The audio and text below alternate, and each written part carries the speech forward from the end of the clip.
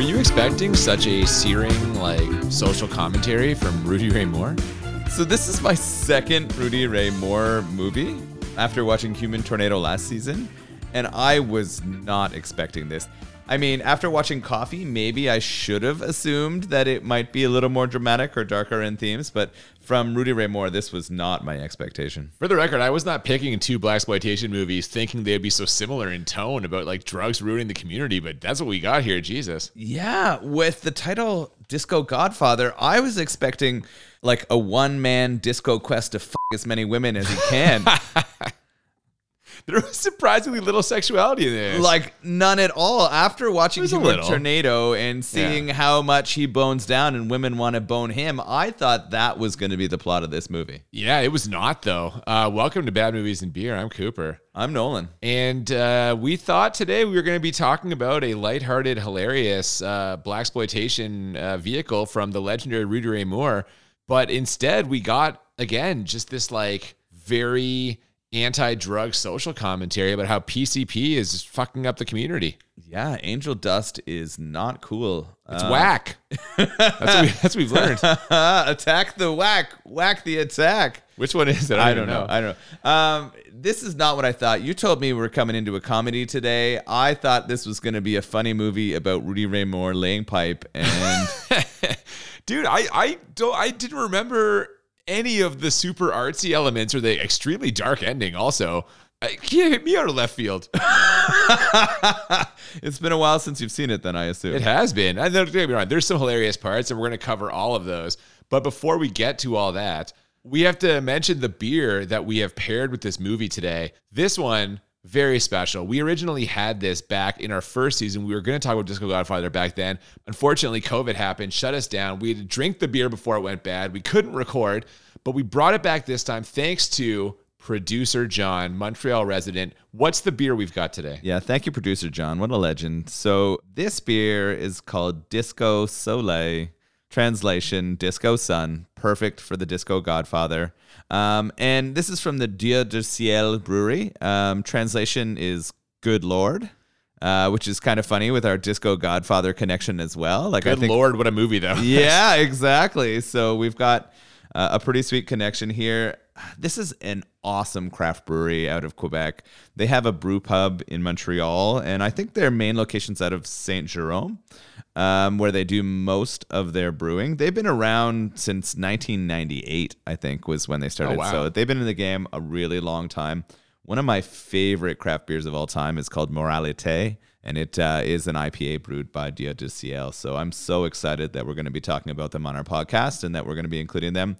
We took a trip to Montreal to visit our friend, producer John, and did stop by the brew pub there. We have been to this one, yes. Had some good beers there. It's a pretty cool, kind of small, intimate brew pub with just so much stuff on tap because they brew all kinds of stuff. They say that they are bold. They like to do exciting beers, and they want to value people and have them shine. And I thought that connected to our Disco Soleil today here, so... Well, I'm not super excited about this IPA, but we'll see if it shines. Why don't we crack it open right now and we can get started? Oh, you're going to love it. Look at citrus kumquat, it says on the fucking can. Why'd you hit the part of that so hard? Because that's what I thought we were going to see Rudy Ray Moore do all movie. But God damn, all right. Yeah. So we open with some delightful disco music, and we fade in on a disco ball spinning around. A graphic insert tells us that Rudy Ray Moore is the Disco Godfather. Yes, so it starts off on a hot note, right? I'm pretty sure Human Tornado also started off in a club. I think that one might have been a little bit more comedy and this one more dance. But we have some great disco happening here. We've got some excellent stuff on the dance floor. We got some interesting camera angles. We're getting some POVs from the dance floor. Yeah, from the perspective of the dance floor, looking up at the people. Yeah. Yeah, we got the disco ball, and the ceiling looks to be covered in aluminum foil. It's really weird. We've also got a full round of opening credits. This is like classic 70s style. We talked about this when we watched Theater of Blood. You get most of the credits at the beginning. I noticed some truly amazing names. Fitzhugh Houston was one of them, along with Poochie Jones. Yeah, there's some great names in here, both of the characters and of the actors. Yeah, oh, that's true. Yeah, this is something. Quite a cast. And the first thing we get, as you mentioned, is some D-floor action. We've got different couples dancing, different patrons having a good time, and then the DJ introduces the one, the only, Rudy Ray Moore. It's the disco godfather himself, and he enters with his own theme song. I'm going to go ahead and give you 90% of the lyrics right here. He's the godfather of the disco. He's the godfather of the disco. He's the godfather of the disco. He's the godfather of the disco. That's about it. That's most of the song. So at this point, I'm fucking loving it, right? Yeah, we exactly. come in. He's wearing this glorious blue jumpsuit. Like, it's got it cut down right to his fucking It's the deepest V you can possibly have. Yeah, like, if you go any deeper, his going to be hanging above the V. He could pull it out if he wanted. Like, it's one of those where it's kind of just like suggesting it's available to come out, and it's not really. It's all sparkly. You see his full, glorious, like, not terribly fit body, but what we know about Rudy Ray Moore is he doesn't give a fuck. He's a confident man. He'll hang it out there. Yeah, and so I'm enjoying this so far. They call him the Tower of Power, the man of the hour, and he gets up there and he starts rocking the mic. Yeah, he slides into the DJ booth and he's firing off some of those trademark Rudy Ray Moore rhymes. He also encourages all of the dancers to put your weight on it, put your weight on it, put your weight on it. Which, what does that mean? What does that mean? I'm not sure. It is definitely the sort of most common line that he throws out there when he is being the disco godfather, right? And it's hilarious. I'm loving the put your weight on it. I'm loving the dancing and the mood that started right here. It's pretty good. He calls in his crew to sort of hit the dance floor a little bit. God, at different points in this movie, much like in Human Tornado, we see these different like performances. It's almost like this movie's like a variety show almost. Now it's like, now watch these dancers. Now hear this person sing. Here's someone else to tell jokes. It's just this like stream of like performers who just do their thing, and their thing is so oddly of this era. It's like of the 70s. It's interesting because it's not something that you expect to see in a movie, right? Like you said, it feels more like a variety show. I was kind of ready for it this time. I think it took me aback in Human Tornado because I was like, what the fuck? Yeah. Like, isn't this a movie where we're supposed to follow characters through a plot? And then we would get all of these interludes of comedy or dancing or other stuff, and I would be confused by it. Yep. But I was ready for it here. This is just trying to set the mood, get the audience going, get everybody kind of happy and into a groove. And so far, things are great. They are, but in the middle of all of these people having a good time, we see one group that doesn't seem to be enjoying themselves, kind of a tougher looking crew. There's a little drug talk in there, but eventually one of them, Bucky, he gets lured out on the dance floor by his date, and they seem very much in love. So right away, I'm like, that guy's fucked. It's not going to go well for him. Oh, so I was on the other side. I wrote down that Bucky's getting lucky. Like, I thought this guy was going to head off with his girlfriend, but they were setting him up for a fall quickly here. Oh, buddy, every blaxploitation movie, it's like the friend or the relative of the main person. Something horrible happens to them that launches the whole plot. And we do find out he is Rudy Ray Moore's nephew. He is the nephew of the disco godfather. And he's kind of fallen in with the bad crew here. Yeah, there's a guy called Richard, I think. That's kind of a buddy of his. So Dick wants him to go try some drugs. And we don't know exactly what it is. You and I were sort of throwing out some guesses. We were like, is it crack? Is it cocaine? And you threw out PCPs here. And I called it. I was right on, man. Yeah, his lady friend sees him. They're outside, and Richard, or Dick as you called him, tries to lure Bucky into this ridiculous car. It's the most 70s sort of like over-the-top interior you could ever imagine. More than the car in Predator 2. Remember the car in Predator 2 that was like King Willie's? It's even more than that. Oh, I don't know. That was a pretty special car. No. This one is more opulent. It was pretty awesome, yeah. Long story short, Bucky's lady knows if he gets in this car, bad stuff's going to happen. And she even runs back into the disco to tell his uncle, who is very concerned with exactly what Bucky has had. Where is Bucky?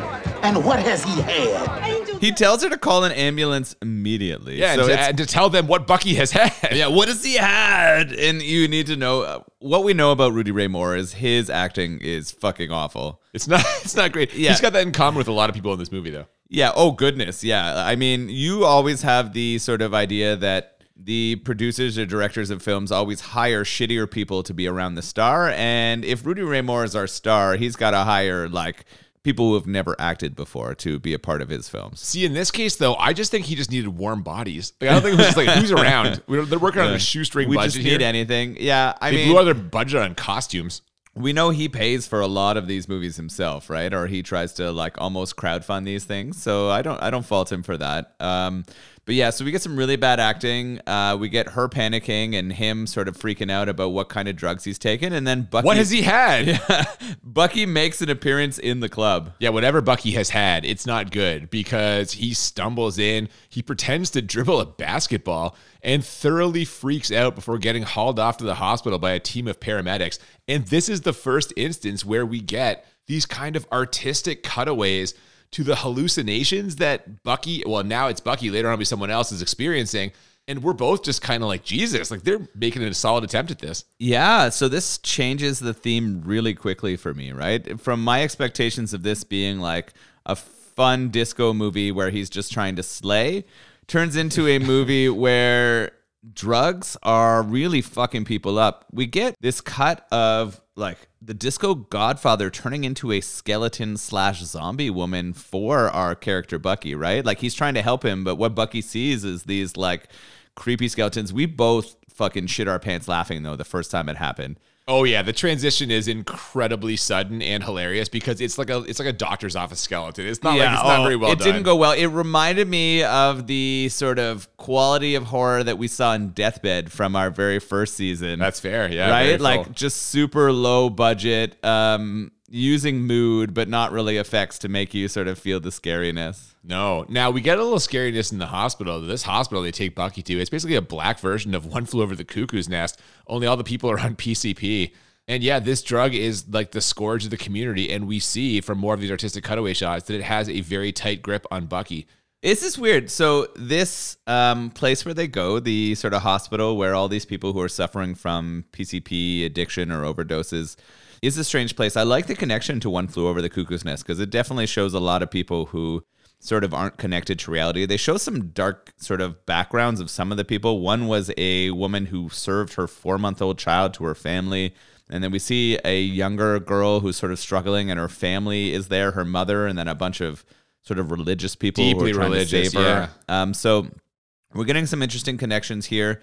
They transition to Bucky in a bed too, and he's still sort of struggling with demons, but he seems to be apart from all of the other people who seem to be long-term connected to the PCP issue. Except they have him strapped into the bed, so he must not be doing that well. Yeah, so this is where it started feeling a lot like Coffee. You mentioned the connection between our other one, and we go from what we think is going to be, or what I thought was going to be sort of a lighthearted fun movie, to Rudy Ray Moore going to fight the PCP trade. He's going to use his knowledge of the streets to help him. And what we find out is he even has more knowledge than that.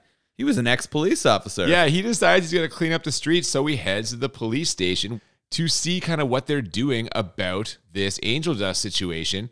He's also there to let his old lieutenant know that he's going to be investigating this on his own, and he doesn't want any interference. The lieutenant agrees, and as he picks up the phone to make a call that he does not end up making, he gives this serious monologue about how there's only 3 things you can do to piss off the disco godfather, and one of them is to mess with his family. He's going to turn over every stone in this city until he finds a main man.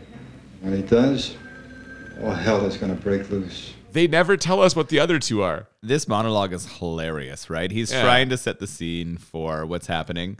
It's also funny that the lieutenant, and I mean, this is probably social commentary, but the lieutenant is a white man. With dead eyes. Dead eyes, for sure. But the one thing that's pretty cool about the Rudy Ray movies is almost all of the actors are black. I think he's the only white guy. Other than one guy we see in some of the disco scenes kind of dancing, there's no other white characters in this movie. Which is awesome for the time, right? Even today, that would be to say something, right? To see those kind of movies. This is the blaxploitation genre. This was just representation on the screen, which is why audiences put up with movies of, let's say, dubious quality, and I would definitely include this one. Yeah, but it's interesting they chose him to be white because he was the lieutenant, right? They wouldn't put a black man in that role at the time.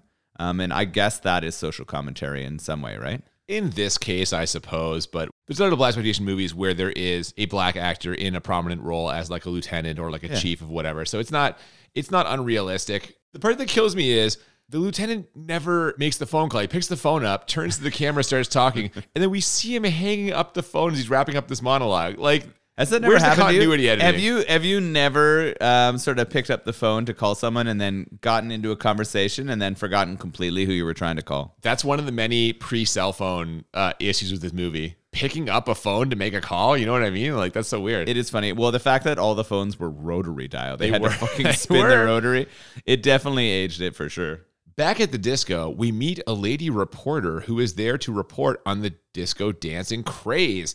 The Disco Godfather asks her to mention the PCP problem in her article, which is going to happen, I guess. She's going to put it on the front page. What fucking newspaper is putting out a front page article on disco and PCP?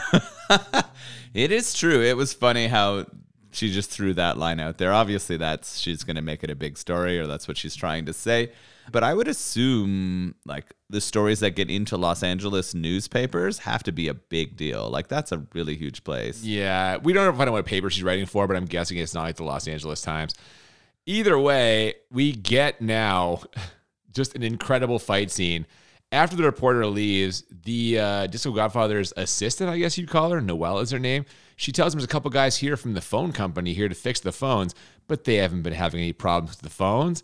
So he rightly suspects that they are there to spy on him, and he marches into his office and basically starts fighting them in the most hilarious way. Some of the best parts of Human Tornado are the fucking amazing fight scenes. Kung And Fu, so- buddy. When he unleashes the Yeah, Kung when he Fu, unleashes yeah. the Kung Fu in this movie, it is tremendous. So there's two guys in there. He knocks down one really quickly, and then he takes down the other. And when the other guy's on the ground, he punches him in the face twice. And we just get this glorious blood splatter everywhere. And One of two in this movie. The guy, it's like he was holding a ketchup packet in his hand, and when he hits the guy's face, it just explodes everywhere. It's immediate. yeah, which was hilarious. Then he starts putting him in like an arm bar and threatening him. He wants him to tell him who they're work for and what's happening here. But then he gets clocked in the back of the head by the other guy who gets up. Yeah, he lost track of the second guy, which is a problem. So we don't really know who sent them, except we find out immediately it's the guy we meet next. Stinger Ray is his name. He's some kind of criminal who's looking to start his own basketball league. And I was like, is it the ABA? Is this guy trying to start the ABA? Like, is that what this is? He did mention the NBA and how he's going to take all the players who don't fit into the NBA. So it was an interesting kind of idea here. You can tell right away that he's the drug kingpin, right? Well, they connect don't that tell to us you that, immediately, but yeah. you know that. No, they do. They do tell us that. We find that out almost immediately. Well, that's true. They don't tell you that in the interview, but like almost right after the interview, we go into that information. Well, and we also get to see their setup, their production facilities, which calling these production facilities low budget is an insult to low budget things. This is like as bare bones as you can get. Yeah, I mean, Breaking Bad puts this to shame. Oh, fucking clearly. Yeah. It's basically two tables and like some plastic jugs. Like, I Yeah, feel like oh, this, yeah. is not a major league Someone operation. stuck a Wemyss symbol on something, and then Yeah.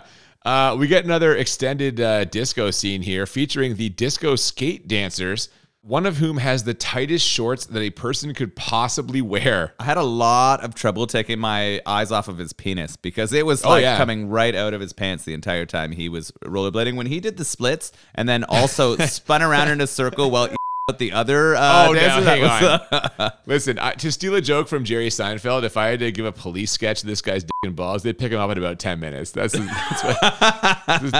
this is just a hell of an extended sequence here. We find out that the Disco Godfather is organizing an event to draw attention to the whole PCP epidemic, which is in conjunction with a couple of other community groups. What they're going to do is they're going to attack the whack.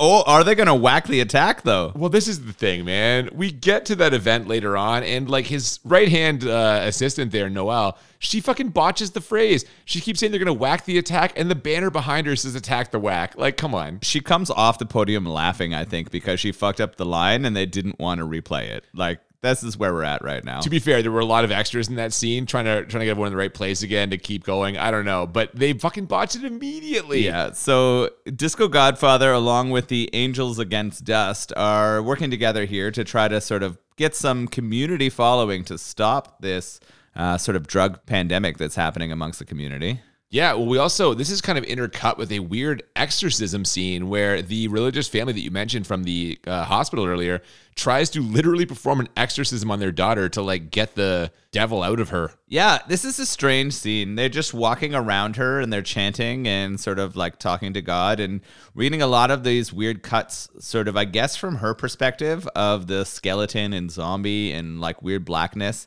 is what being on PCPs must be like, or that's their interpretation in the film. I mean, certainly that's the way they frame it in the film. Now, this event that the Disco Godfather runs gets the attention of Stingray, who decides to bring the Disco Godfather in for a conversation. So he calls off the hit that was planned to murder the Disco Godfather. But where will they be able to find him?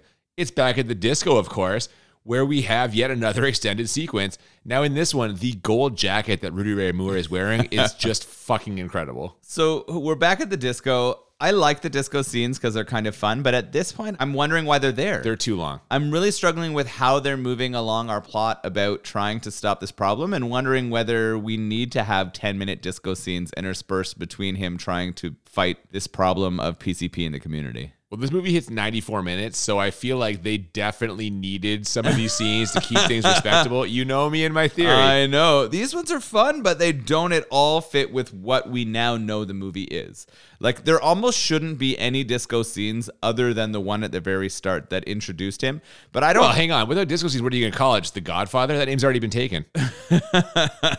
I guess you're right. But I don't understand why this movie is called The Disco Godfather. I suspect disco was just popular, and they were like, we'll get some extra eyeballs on this because of that. So if we throw in some disco because we're like around the time of disco popularity, then we can make it about anything we want. Well, regardless, 2 police officers show up at the disco. We're not totally sure what they're doing there, except 2 other guys on the dance floor pull some guns and are aiming them at Rudy Ray Moore, and immediately those cops shoot those dudes dead. So it seems like maybe they are there to stop this hit on Rudy Ray Moore, which is what Stingray ordered.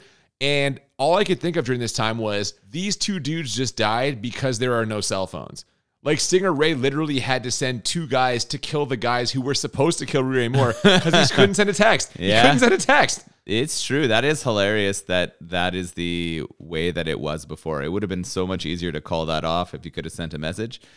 This is the choppiest, least well-edited scene in the entire movie. Oh, it's so fucking weird, man. They do these weird, like, freeze frames and, like, strange cuts where they're going for something artistic, but it just creates this sense of confusion, at least on my part. It sounds like on yours as well. Yeah, it just seemed like they fucked it up. Like, it almost seems like it was so poorly cut to me that it wasn't meant to be this way. Yeah. It's like because they used to have the dual layer DVD disc, and when you'd have, like, when it would switch layers, you'd get that moment where the thing would just, like, pause in the middle of, like, a scene. That's what it felt like. Yeah, but it was, like, 7 of those all in a row. It was clearly an artistic choice, just a really strange one. And I guess, like, again, they're just trying shit, right? I don't mind that. I don't mind they're trying stuff. We might have been confused, but Rudy Ray Moore was not even a little bit confused. He knows exactly what this was. He knows they were there to call off the hit. And, like, thank goodness that he put this together and explained it, because I was totally lost at this point. You're having trouble. It was weird that the cops came in and then took out the hitmen without having him have that conversation with the lieutenant after to clarify for us that they were on the take, right? They were working for Stinger. It would have been difficult to know what was going on. I would have had no idea, man. From there, we go to Bucky's Oscar reel as he tells the doctor all about how he fucked up his life. This is by far the most dramatic scene in this movie, unless you count the end sequence, which I'm not even sure if you can classify that as something. And it ends with the doctor questioning the existence of God when he says, Where are you, mister? Are you with us or just in our minds? I'm like, wow, we suddenly are going just full bore dramatic here. They are really, really reaching for a lot here. And because of the budget and because of the other things that are in it, it's hard to take it seriously. And it makes it a strange tone to me. Oh, tonally, this thing is all over the map. Like, we get these alternating scenes of comedy, just one's highlighting disco dancing, and then this, like, jarring drama. So, yeah, it's everywhere. One thing I know for sure is the Disco Godfather needs more support for his one-man war on PCP. So he goes to talk to some old guy who I guess is like a community leader. And this scene is just straight padding. I was going to throw the P word out there because I didn't understand why it was there, really, because there wasn't a lot of people who came to support him after he went to talk to this old man. We do find out that the old man gets taken out later, And so maybe that was a bit of like we needed to introduce the character before it was taken out. But why? Rudy Ray Moore, he doesn't need more reasons to go after PCP. They've already fucked up his nephew's life. It's already there. I agree. I don't know. It's strange. So he tries the old man, and we don't see that working. Who else does he go to talk to? Well, the next scene is also padding. It might also be padding because he busts into some party at Sweet Meat's place. That's the character's name. We saw that in the credits. We were like, Sweet Meat? What? I love the name Sweet Meat, man. I thought it was going to be a female character, but... it was not. No, that shows you. Don't make assumptions. I know. No, the Disco Godfather thinks this guy's part of the problem, but he isn't, I guess. It's not clear. Rudy Ray Moore does find a pile of what I thought was cocaine on a Saturday Night Fever soundtrack album, and he just blows it away. Yeah, Sweet Meat's house is full of people that Rudy Ray Moore knows are like in the criminal underground, and so that's why he goes there to tell them to shut it down. But they all sort of tell him we're not in this PCP game, and it seems like they're not. He does blow coke everywhere, and then we get a cut of like all kinds of people trying to like sniff coke off the floor as we exit the house. Yeah, and from there we go to a cleaning up the streets montage, which if I'm being honest, it's a little rough. These scenes are not great. I mean, you know how I feel about montages. I love them, yeah. But this is not really doing it for me. We're really struggling in this momentum of the film. I'm having trouble feeling the dramatic parts of this right now as we move through this one-man fight on crime. I think it worked better in Coffee for me than it does here. I agree with you for the record, but that's because Coffee didn't have those scenes of comedy. Yeah, it didn't Part have of the confusing part, is that we're all over the map here, like you said. Like tonally, we're shifting every few minutes. This montage, it ends with Rudy Ray Moore dropping off a dog at someone's house, which I didn't know what that was in reference to. We never go back to it again. Old Bob is the name of the person who's given the dog to. What does that have to do with anything? Yeah, is this just that there were a lot of ideas that they had put out there and or recorded, and they didn't have an effective way to cut or edit it so that it only included things that had continuity? Maybe, or like I just keep going back to maybe they had the story, they filmed the story, they were like, oh fuck, this is 72 minutes. We got to put some more stuff in here. What can we do? The next scene at least makes more sense. It's a party at Stinger Ray's place where he tries to convince some basketball players to ditch the NBA and join his league. He also gets some bad news about the Disco Godfather putting pressure on his organization. And just then, we cut to a police bust, but one that sadly turns up nothing. Yeah, so I guess Rudy Ray's character, the Disco Godfather, had gotten some information about this being a place that had PCP, but unfortunately, Stinger's guys had heard first that they were coming. So they got the word out and they cleaned up the place before they could put the bus down. And this does not look good for the Godfather. No, he thinks there's a leak in the department, which we'll find out more about later. But we haven't had in this movie yet? A sex scene. Yeah, I mean, I've complained about this already. Well, I was expecting more of it based on what we saw in Human Tornado, and just what I think of when I think of the 70s and disco is a lot of free loving, and that's not happening here. Well, we get a little bit right now. There's a little bit of something, including like some very noticeable and aggressive thrusts by Rudy Ray Moore. He's putting some hips into Noelle right now. He's putting his weight on it. Yeah. Put your weight on it. Exactly. No, that's not Noelle. Is that Noelle? I think it was. I thought that's who he was in bed with. And so he's kind of like just got on top. He's thrown down maybe one or two thrusts. And then unfortunately, we get a knock on the door. Yeah. And she begs him not to answer the door. She begs on at least she's fucking writhing in like anger as he pulls out. Yeah. I mean, when you have a dong that's the size of Rudy Ray Moore's, it's hard when it gets pulled out, right? It goes from throat to toes. That's how you feel it. Jesus Christ. Yeah, it's the police at the door. I guess that old man from earlier got murdered. Was that old Bob? Was that the guy with the dog? I think so, yeah. Okay. Yeah. Well, now it's Rudy Ray Moore's turn to go for the Oscar. And this is the point where I realize I don't think I know what's going on anymore, and I haven't for like the last 10 minutes. I mean, I think I'm following the film. I understand the things that are happening. What I don't understand is where we're going. I don't know how they're going to solve this problem. I don't know if this is going to end in a positive way or if it's going to end poorly. I really don't know what direction we're taking here. I mean, I assumed it was going to end in a positive way just because it's Rudy Ray Moore and it's like he's a comedian. This is like most of the other stuff is like lighthearted, but that makes sense to me. Yeah. So we have that interaction with the police. They interrupt his session, and we're going to transition over to our dirty cop. Rudy Ray Moore thinks he knows who's on the take, and he's going to have the lieutenant help him try to figure it out. He does. Now, they bust a couple of other members of Stinger Ray's gang right here, one of whom is the guy who's been supplying Bucky, that guy Richard. And from there, Rudy Ray Moore, he's been obsessing about the badge number. He noticed the badge number on these cops showed up at the club, and with the lieutenant's help, they figure out one of the men involved in this. It's an officer named Kilroy, and they summon him to this apartment, which by showing up, it proves he's dirty, and now they've got him. They've got him like dead to rights. But what does he do next? This is a rapid transition, right? They catch Kilroy, they figure out who it is, and then all of a sudden we transition back to Kilroy's girlfriend in their bed. We get the first kind of like semi-nipple shot in the movie. You kind of see it through the cup of her negligee. Yeah. She walks into the bathroom, and we just get a really poorly acted scream.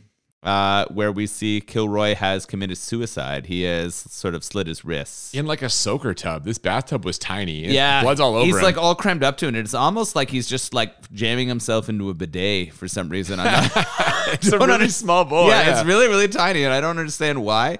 But I guess because they've found out that he's in on it, he killed himself. I didn't understand that. Yeah, he's going to go to jail, and as a cop, you can't go to jail because you'll get like assaulted or killed in jail or worse. So I don't know. So he just ends it, I guess. So he ends it. But why did they let him go? They had him. Yeah, I don't They know. caught him. It's Like, really how did he confusing. get out of there? They don't explain a lot of things They in this don't. section. We start moving really quickly here.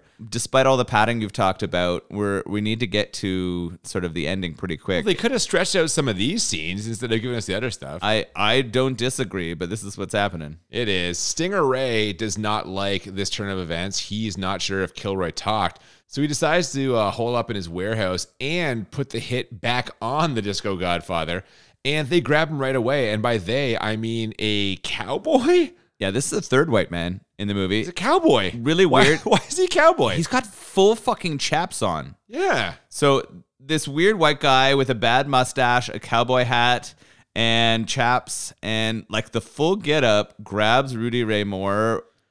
He starts driving away with him, and Rudy Ray's sort of, I don't know, His team? I don't know. Rudy Ray's team kind of drive behind him, but the cowboy threatens to kill him if they don't back away. So Rudy Ray waves him off, and then we get a showdown in an alleyway. Yeah, the cowboy decides to have some fun with Rudy Ray Moore before he kills him.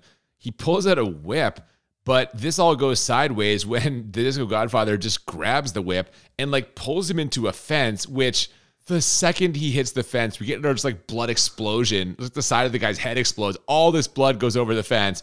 Then he breaks the guy's neck. Of all the action scenes in all of the Rudy Ray Moore movies, The Rudy Ray Moore-verse? yes, exactly, Yeah. we've seen, this has to be one of the worst.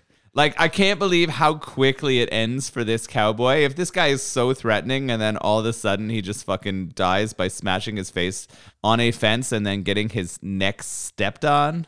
I mean, Rudy Ray is pretty ruthless here in the stomping. Not that I blame him, because this guy was out to kill him. He's been through a lot in his defense. From there, we're off to the warehouse where Stinger Ray is trying to destroy the evidence of their drug production. And this is where we get the big action piece. Rudy Ray Moore arrives to take on a whole gang of goons when suddenly some random guy shows up and is like, hey man, you need some help? Like, what the fuck? I laughed my ass off. One, Rudy Ray is fighting several people, throwing out these kicks and punches that are clearly not hitting, but they're putting them on their ass. Oh my God, they're not even close. When Howard shows up, and I don't know how Rudy Ray knows his name is Howard. Well, yeah, by the way. he doesn't. He doesn't They know never his name talk. at all. Random guy shows up and asks what's going down, and he says, this is about angel dust, and Howard says, I'm fucking on board. Let's kick some ass. Yeah, he just starts, and the two of them are just shitting on the goons. It's so funny. This is a +1 to enjoyment for sure. Yeah. Just having this scene in the movie made me so happy. This is what I wanted more of. Yes, like, if I this agree. whole movie was Rudy Ray Moore like pulling off this stupid kung fu shit and having random people get his back and also kick ass at the same time is so good. I wish there was more of this. And we got a ton of that in the Human Tornado. But yeah, this is kind of like the first one of these scenes. And it is great. They mow through like 12 dudes. But then, like, this is the low budget part that kills me. At one point, we get footage of Rudy Ray Moore like running into the warehouse. We only see the back of him. He's clearly not like talking or looking at anyone, but we get what is obviously post-produced audio of him being like, Thanks, Howard. I'm going in for Stinger. You take care of these jokers out here. even though Howard never told him his fucking name. The guy never says his name. No, Howard is just a sick ass kung fu man in a fucking blue jumpsuit. Like, that's all we really know. But I love that. I guess maybe they know each other. Like, that's the only thing you can determine from this thing is somehow they know each other. They don't connect this in a way that makes sense. They don't tell us his name. We can't assume. We can't make this leap. only needs to make sense to Rudy Ray Moore. It doesn't need to make sense to anyone else because who are these movies for? Rudy Ray Moore. Yeah, exactly. But also us. I'm enjoying this. Oh, I'm not saying I'm not enjoying it, but who is this movie made for? It's Rudy Ray Moore. It's a fucking jerk off session for Rudy, and I love it. Well, now Good for Rudy. he's got an artistic vision. I don't fault him for that. Rudy. I agree. He rushes into the warehouse, and this is where he's going to square off with the biggest and baddest of Stinger Ray's goons, a guy by the name of Doomsday. You mean Chainmail Mungo Jerry? I was going to say he's huge, and he's got basically a chainmail version of Mungo Jerry's shirt. I'm so excited. You don't know how figured you happy would I be. am. I was listening to In the Summertime the other day because you know who's awesome? Fucking Mungo Jerry. That guy kicks ass. God damn it. Apparently, this guy Doomsday has never been defeated, and he takes out the Disco Godfather. They go back and forth a little bit, but Disco Godfather just can't bring him down. He knocks out Disco Godfather, and they try to kill him or cause him to freak out at least by attaching a gas mask to the Disco Godfather's face with a hose that is just piping PCP into the mask. Angel dust, the same angel dust that he's trying to destroy. What a turn of events. Yeah, shit is going downhill for the Godfather here. This scene is also being interspersed with the exorcism again of the girl back in that sort of hospital. The exorcism seems to be going well, though, right? It goes great. They fucking cure her, apparently. Yeah, we're starting to see that the exorcism is working on that girl, but we're also getting now that Tucker, or the Disco Godfather, has been exposed to the PCP, a bit of a descent into madness for him. This sequence is so trippy. We get just all kinds of hallucinations. And like you said this when we were watching it, this sequence is indescribable. It's impossible to describe what's happening. Just these like ghoulish old crones and like his mother and his aunt and like...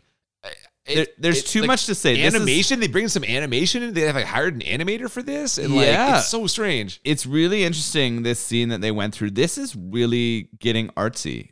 Just really interesting and scary cuts. We get a lot of him screaming here or reacting to the scary things he's seeing, which is, I mean, we get a lot of expression out of Rudy Ray Moore, and usually it's in kung fu and or like pleasure.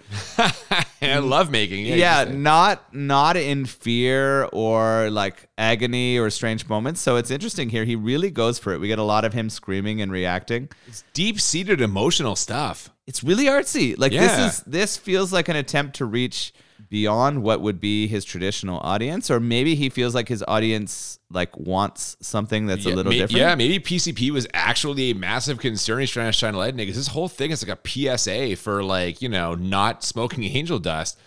This just like Bucky and the boys show up to help, and you know the cops are there as well. But all of this sequence of him like hallucinating this aunt who he used to hate and like abused him, maybe, I don't know, like this all ends with Stinger Ray just choosing the worst possible time to run towards Rudy Ray Moore when he's envisioning his aunt running at him, and the Disco Godfather like chokes him out.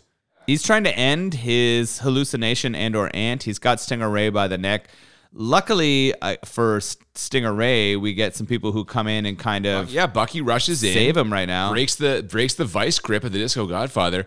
For a minute there, it seems like the Disco Godfather is going to overcome this PCP, triumph over it just by sheer will. And he has sort of several times in it said like, shake out this of this. must This be is in in my your mind, mind, yeah. right? Like you can tell that he has been fighting it and he knows kind of what's happening. And you assume as a person watching the movie that the hero is going to win here in the end. But the movie ends with Bucky telling him they're going to take him to the hospital and Rudy Ray Moore just screaming, You're not taking me nowhere. No, there's nothing wrong with me. There's nothing wrong with me. Take your hands off And then we get a freeze frame, but like not a fun one. No, with him, we're in the credits. With him screaming on his way out, getting pulled into treatment for PCP. The weirdest part to me of all of this is that the credits go right back to the funky disco music from the beginning. So, like, if anything, you're gonna end on this fucking like almost vaguely cliffhanger-ish. Like, is this guy fucked now because of this gas mask? Like, he tried to do a one-man war on PCP, but in the end, he's become a victim of it. Like, go to silence. Run the credits over silence, or like some like gentle piano music, Hello, something. Darkness, my old friend. They couldn't afford to license that. Come on. But like the same like up-tempo disco music, I was like, what is happening? Yeah. It's a weird choice. I mean, It's bizarre. that tells you about the bounces around of themes in this movie, though, right? Like, it kind of epitomizes what this film is. But I mean, as I was watching it, I was kind of like, is this really well done? I don't know. I think that they probably felt it was for the time. If their intention was to make the audience uncomfortable and to sort of stress how chaotic PCP was for people, I think it was effective. I mean, if nothing else, it shows you kind of the danger of it, just that he got like, I mean, I guess they were pumping a lot into that gas mask, but like a one-time exposure and he might just be fucked now. They're going to take him to like that fucking hospital and like he's out of control. I don't know, man. Yeah, we're going to see what happens here. He was fighting against it. We're not, sadly. Like, Well, that's true. I wonder, it was so... I know that there was Dolomite and there was the Human Tornado, and we've got a bit of connection in some of these movies. Was there anything that followed up from this movie? There was no direct follow-up. There was no Disco Godfather 2 Electric Boogaloo. Oh, Which of all the sequels, I hope that would have been the could sequel have where been he it. just f***ed a bunch of women. Like, that's what it should have been. You know, right? much like yourself, I expected a movie that was mostly Rudy Ray Moore. I knew there'd be some sort of criminal element involved, but I just thought like maybe someone's going to try and like horn in on his disco territory or like put him out of business. He's got to fight them. This descent into PCP madness really out of nowhere. Like I really wonder if there was some external event weighing on Rudy Ray Moore. Was this really a problem in the black community of like the late 70s, early 80s? It's really interesting to say. I don't know. Even if this was about sort of an underbelly of drug use in the disco world, it would have been better connected. But this went so far away from the disco side of it and fully into a one-person battle against drugs that it pulled away from the title and the theme and the feeling that I thought going into this thing. It's really weird. I agree. And as someone who'd seen the movie before, I was fucking confused. I mean, what the fuck? Like, I didn't remember any. I remembered him dancing in the jumpsuit. I remembered the fucking theme song. I remembered some of the hilarious fight scenes and whatever else, and some of his hilarious fucking lines. But I did not, for the life of me, remember all of the trippy PCP dream sequency stuff. So I don't know, man. Rudy Ray, guy just fucking. I mean, we know he does what he wants. He shot his shot on this one. This is a very dramatic movie. And you have to kind of commend him for going for what he believes in, right? Like, clearly, he has final decision on what most of this looks like and how it ends up being put out. And he must have been happy with what this was. Well, I tell you, let's see how much you commend him as we move into our ratings, because the movie is over. It's time for us to rate it. The way we always do this, we rate it on a scale of 1 to 10. We do it 2 times, 1 to 10 for how bad it is, 1 to 10 for how enjoyable. And the goal is to find movies that are a 10 out of 10 on both scales, or as we call it, the Crit 20. And I'll be honest, it's in play for me because much like The Human Tornado, this movie is 10 out of 10 bad. God bless Rudy Ray Moore. That guy's got a vision and he tries to bring it to the screen, but the combination of just like the extremely low budget, his limitations as an actor, and the seeming inability of him to find anybody else in the world who can fucking act when he puts him into these movies, they're all terrible. I was completely lost for huge parts of this. Like, I don't know how else to describe this other than some sort of attempt to spread an important message that got thoroughly outmatched by the lavish excess of disco. I was lost. The acting was bad. There's just glaring continuity errors. Basically, all the trademarks of Rudy Ray Moore. I love the guy, but this is a terrible fucking movie in terms of production value and coherence. It's 10 out of 10 bad. What do you think? You're right. It's a 10 out of 10 bad. There we go. There's no debating that. Acting, writing, script, the transitions, the like fuck descent they went into in some of these weird scenes. Yeah, man, it's so weird. It felt like watching scenes from The Bed That Eats, from Deathbed, yeah, which was strange at times. I guess we're gonna move into enjoyability now, and it's hard because I think my expectations of what this was going to be are very different from what it turned out to be. Yeah, and to be fair, I think I kind of hyped it up to you when we were talking about watching it, and that could be a little bit on me. There were some things in here that added to enjoyability only because it was new in terms of unpredictability, in terms of some humor. I don't think it was intentionally humor, a lot of the stuff that was you there. never know with Rudy Ray Moore. Yeah. You never know. I mean, the music was good. Like they really leaned into the disco side of it, and that's always fun. I love that he writes songs that are for him and his movies. I enjoyed myself. The ride was the experience, right? The movie itself really sucked. It didn't, right? Like, it was a bad movie. It wasn't clear. But the ride itself, the watching of the movie and seeing what was happening, and seeing the different ways that Rudy Ray Moore comes out on screen is an enjoyable experience. I had it as an 8 enjoyable, despite all of its foibles. I thought that it pulled enough into it. It's one of those weird ones, though, where I enjoyed watching it once, but because I know what it is and what it looks like, I would have a difficult time going back to the well. So I agree with you, and I think I've now seen this probably 3 or 4 times, and gun to my head, if you're like, I kind of feel like watching a Rudy Ray, you go to Human Tornado. I would way rather watch Human Tornado. Yeah, again. and that's the way thing. rather Like, watch it. I am a Rudy Ray Moore fan. It seems at this point you would say that you are also a Rudy Ray Moore fan. Yeah, I like what he tried to do. Yeah. I really, really like that idea. I like that he tried to create content for himself and for people in his community. I like that he hired people who were representative of him. And I liked how much fun he had with the martial arts and the kung fu. This really needed more of that. Yeah, I This agree. really needed more f***ing. Yeah. I don't want drama from Rudy Ray Moore. I want fun, explosive action, eroticism. All of that stuff is what I want from him. Let's leave the drama to coffee, right? Like, I want that to be that style of movie. I want Rudy to have fun and just go all for it. Yeah, I think that's fair. He's clearly trying to do something. He's trying to tell some story or transmit some message to us.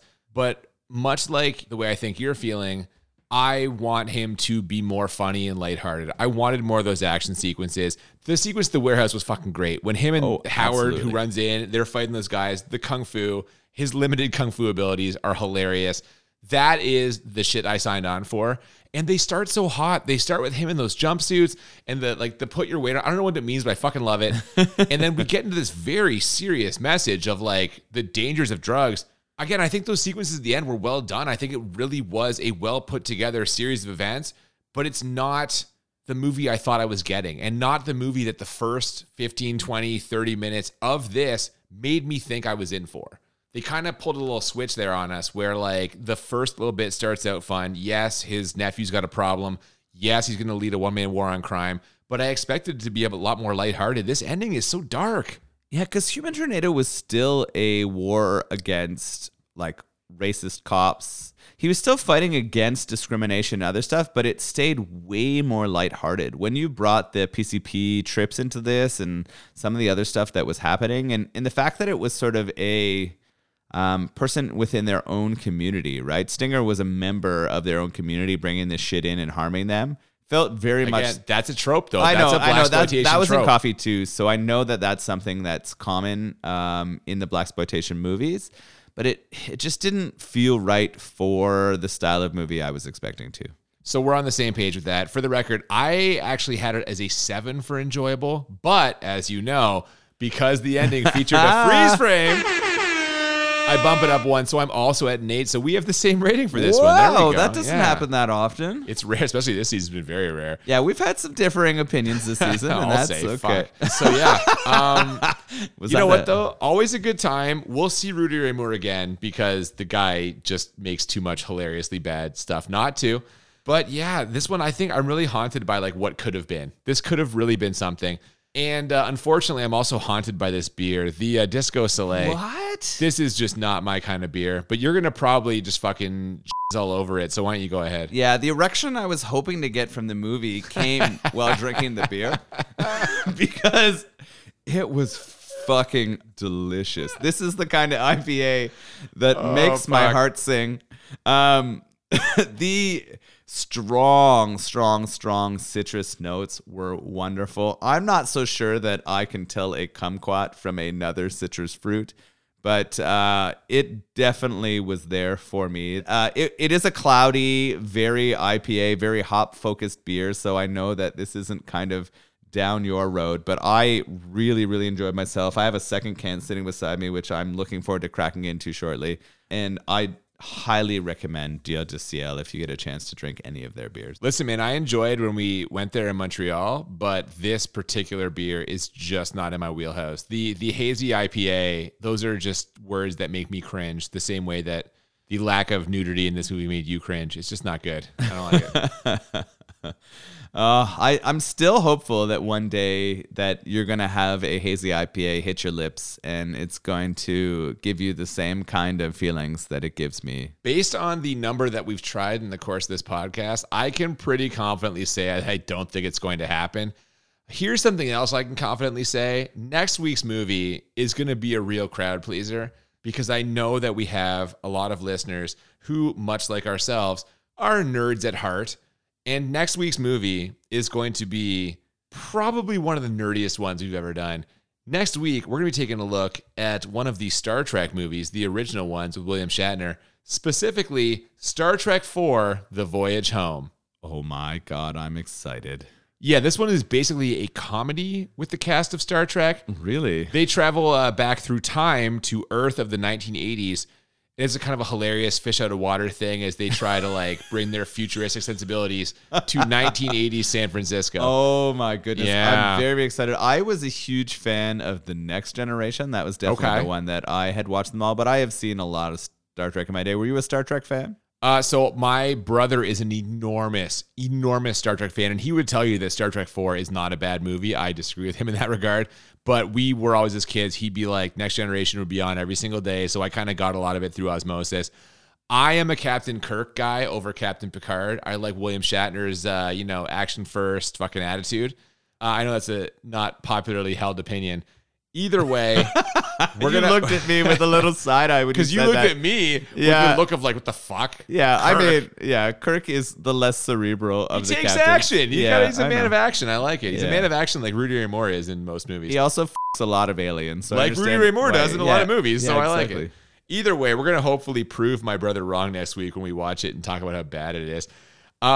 Before then, if you have not already, please follow us on Twitter and Instagram at the BMB Podcast. Yeah, if you have any suggestions for beers or movies, feel free to send a message to the DMs of those social media or send us an email at thebmbpodcast@gmail.com. We always love hearing from you, and thank you so much for listening today. We hope we will see you next week for Star Trek IV, The Voyage Home. Until then, I'm Cooper. And I'm Nolan. And we'll see you next time on Bad Movies and Beer. Put your weight on it. He's the godfather of the disco.